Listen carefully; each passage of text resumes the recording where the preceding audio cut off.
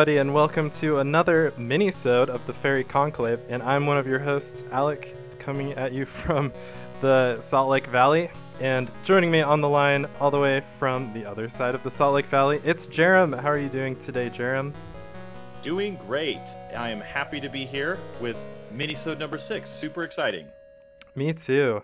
And today on this Minisode, we're going to do a quick discussion on deck thinning in Commander, which is Jerem's idea, and you did some statistics on how fetch lands can affect your deck thinning when your deck is 99 cards large. So before we get into all of that, really quickly, I'm going to go through kind of the list of what we would call fetch lands. And of course, the first thing that comes to everyone's minds are the original fetch lands, which we all understand don't get reprinted as often as they should, so they're very expensive. Sad face. Yep, and it makes it almost prohibitively expensive to play Commander for a lot of people. So that problem aside, we'll be talking about those cards along with the other two sometimes considered budget options for fetch lands, which are most notoriously Evolving Wilds and Terramorphic Expanse. Those will be the main ones we'll be comparing, but I did want to shout out to some of the other fetch lands that are more budget friendly, which are the slow fetches. They're basically the same as the originals, but they enter tapped, so they're one turn slower. And then we've also got some other fun stuff like Prismatic Vista, Fabled Passage, Ash Barrens, Myriad Landscape, Blighted Woodland, Warped Landscape, and the Panoramas, which I think are all fantastic options for people who are looking into getting fetch lands without spending an arm and a leg. Yes, there's a lot of fetch lands to be found that are budget friendly, so it can be done, but you got to pay a lot. Jerem, I'll hand it over to you because you did all the stats work on this, but why don't you introduce us to what you were thinking about when you wanted to talk about deck thinning? Yeah, so I was just thinking the other day about deck thinning, and I think I've heard this term a lot when people are talking about Commander, and I just wanted to do some statistics. So whenever I'm around one of those conversations or in one, I can just have some numbers to throw around because I just think it'd be super useful. Again, this isn't to hate on deck thinning because it is definitely a thing, and it's definitely always in our favor if you're using even Evolving Wilds and Terramorphic Expanse. I just wanted to, debunk the stats on it. So perfect. For those who have never heard of deck thinning, I think, I don't know if there's an actual definition out there, but it's basically when you use fetch lands to remove more lands from your deck to prevent drawing a land card when another card option would be better. So by playing this one land, I'm going to remove 2 land cards from my deck, so it's more likely I'm not going to draw into something that I don't need, which is another land. So totally. Yeah, and I think this is a pretty big part of 40 and 60 card formats where the variance is a lot lower, but how does that affect the stats when you have almost 100 cards in your deck? It affects it quite a bit. It was kind of fun so real quick, Alec and I actually took statistics together in college. So we're going back to our statistic roots here. I am obviously by no means a professional at this, so if someone else runs the numbers and has found a mistake in what I've done, that is totally fine. Let us know. But this is just by my own calculations. So first off, I thought this was interesting how many total hand possibilities there are in a Commander deck. So you take your Commander, put it in the command zone, then you shuffle your deck, you have 99 cards.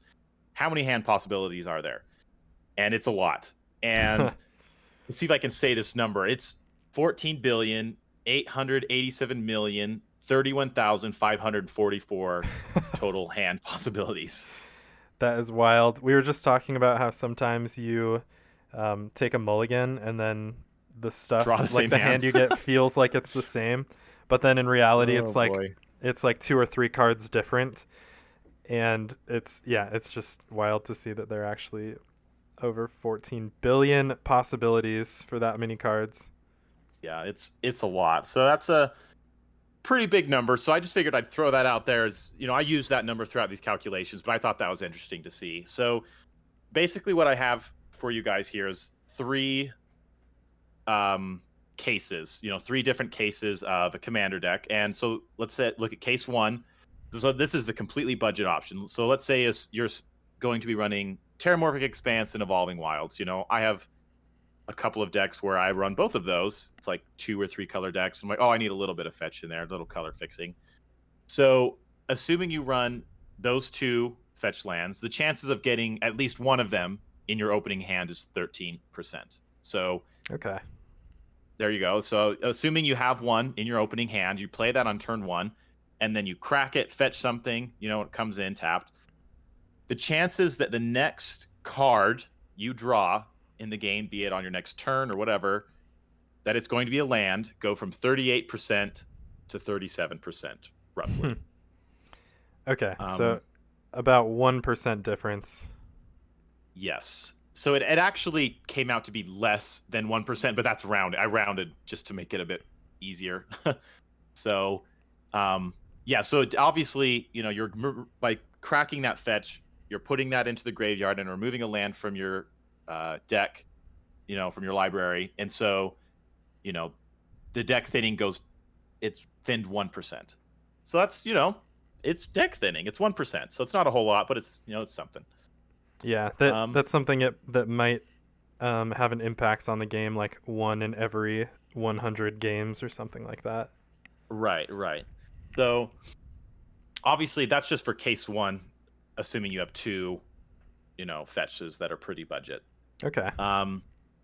So let's go to case 2, and let's assume we're going to run other fetches. Let's say you happen to have one of the really nice fetches, and you're going to run 1 Evolving Wilds and then a Fabled Passage, whatever. So you have a couple in there. Let's say you have 6, a variety of them.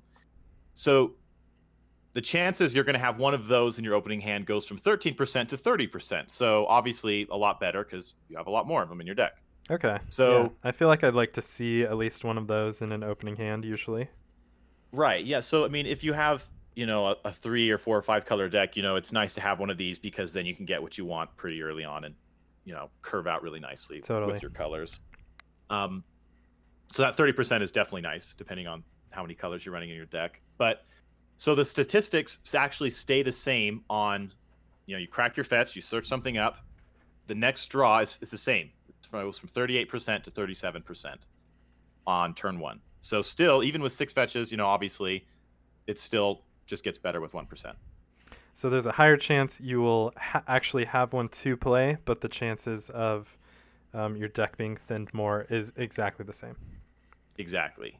Cool. And as you're going to see with this third case, it's going to be the exact same again, as you can guess. So let's assume you are blessed enough to have all 10 of the good fetch lands.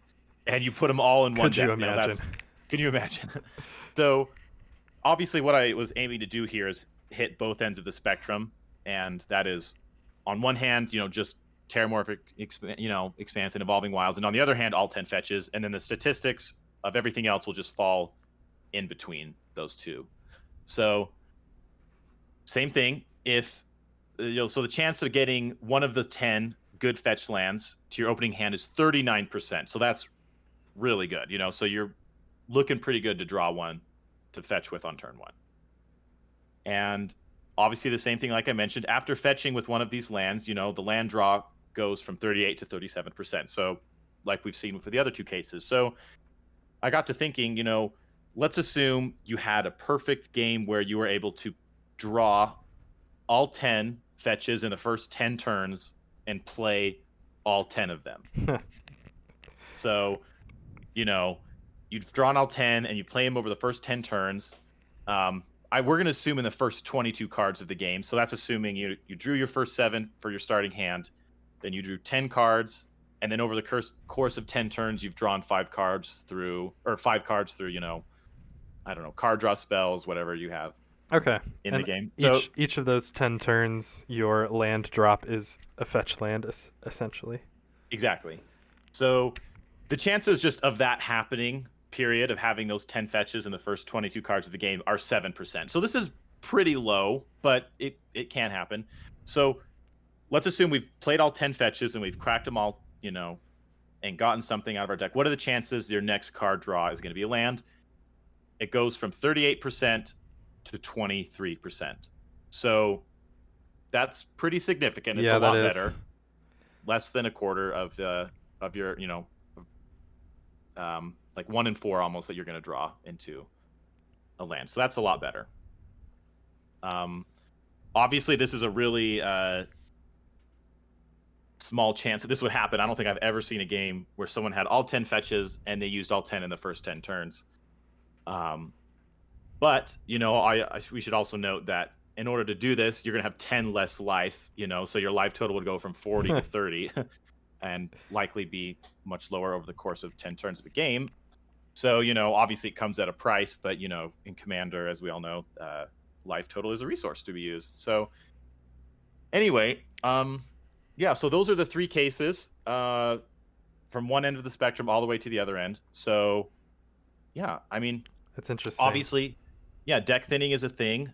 But unless you have all 10 fetches and you use them all in the first 10 turns of the game, you're looking at 1 to 2%, of it being actually thinned out. So It's in your favor, but it's really small. Right. So it's still like we know it's an improvement to have those cards, but it's not anything that's above like barely above negligible. Right. Unless you're able to have a lot of them played and drawn in the same game. Exactly. So, obviously, in Commander, you want to make your decks so you have you put every possibility that you could win into, this deck. You put in every fetch you can. So, it's all about, adding together these small amounts of things that are going to help you. And, fetches definitely help. It thins your deck out. It makes it better for you so you can win the game. But, it's all about just the small things. And this is a small thing that helps, but I just figured we'd define how small it actually is. Yeah, I like that a lot. It puts a lot of perspective on it because it's always tempting to, when you're upgrading, to look at the fetch lands and be like, oh, this, like everyone talks about how much better these are than anything else, but really it's such a small percentage difference in getting the mana and the thinning and everything else. Right. I mean, obviously the real value of, the fetches is being able to get that land untapped when you need it. Right. Which, but I mean, obviously here, we're just talking about the deck thinning aspect of it, Totally. There's a reason the actual fetches are $40, $50 each set base. So, yeah. I saw somebody suggest, the battle bond lands that only enter untapped if you have 2 or more opponents. Somebody had like mocked up basically that same idea, but for fetch lands. So it's basically a slow fetch unless you have 2 or more opponents, and then it's just a regular fetch. Oh, yeah. Which I thought was pretty cool because then you can basically only play that in Commander, so then the price won't be as high and it won't be like a all-star in every format. So that would actually be super cool to see. Who knows? Maybe with Commander Legends coming up, they're gonna throw us a bone like that. That would totally be super awesome to see. Yeah, I'm hoping they at least do the other half of the Battle Bond lands cycle for that, because those lands were such a blessing. Yes. Ugh. So, I mean, obviously we talk about it a lot in our episodes, but lands are super important, obviously, and it kind of hurts when you have to spend money to upgrade on lands, but I don't think you'll ever regret it. Like, it always is helpful. It's the way I think of it is it's not very exciting to have those, but it is exciting to use them to play the exciting stuff. You know what I mean? Yeah, definitely. Cool. All right, awesome. This was great. Thank you so much for doing this stats work. It kind of threw me back to a class that we had together that I wanted to forget, but looking back on it now, it's more I have a little bit of nostalgia for it, at least. I found a use for it. I was so excited to do this statistics problem when it was relative to Magic, so it was awesome to... It's definitely one of those classes I was like, I don't know if this is ever going to be relevant again, but look at us now. Lo and behold. So cool. Yeah, there we go.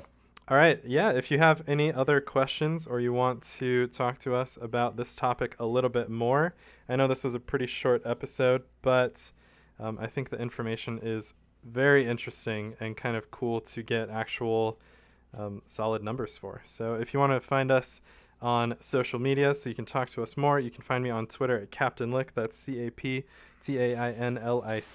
What about you, Jerem?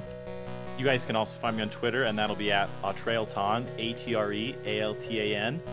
Come on by, drop us a message, let us know what you're thinking, and we'd be happy to have a chat with you about Magic. Always happy to talk with anyone about Magic. Yes, so definitely. Don't be afraid to do so. Welcome to the Clave, everybody. Glad to have you here, and we'll talk to you soon.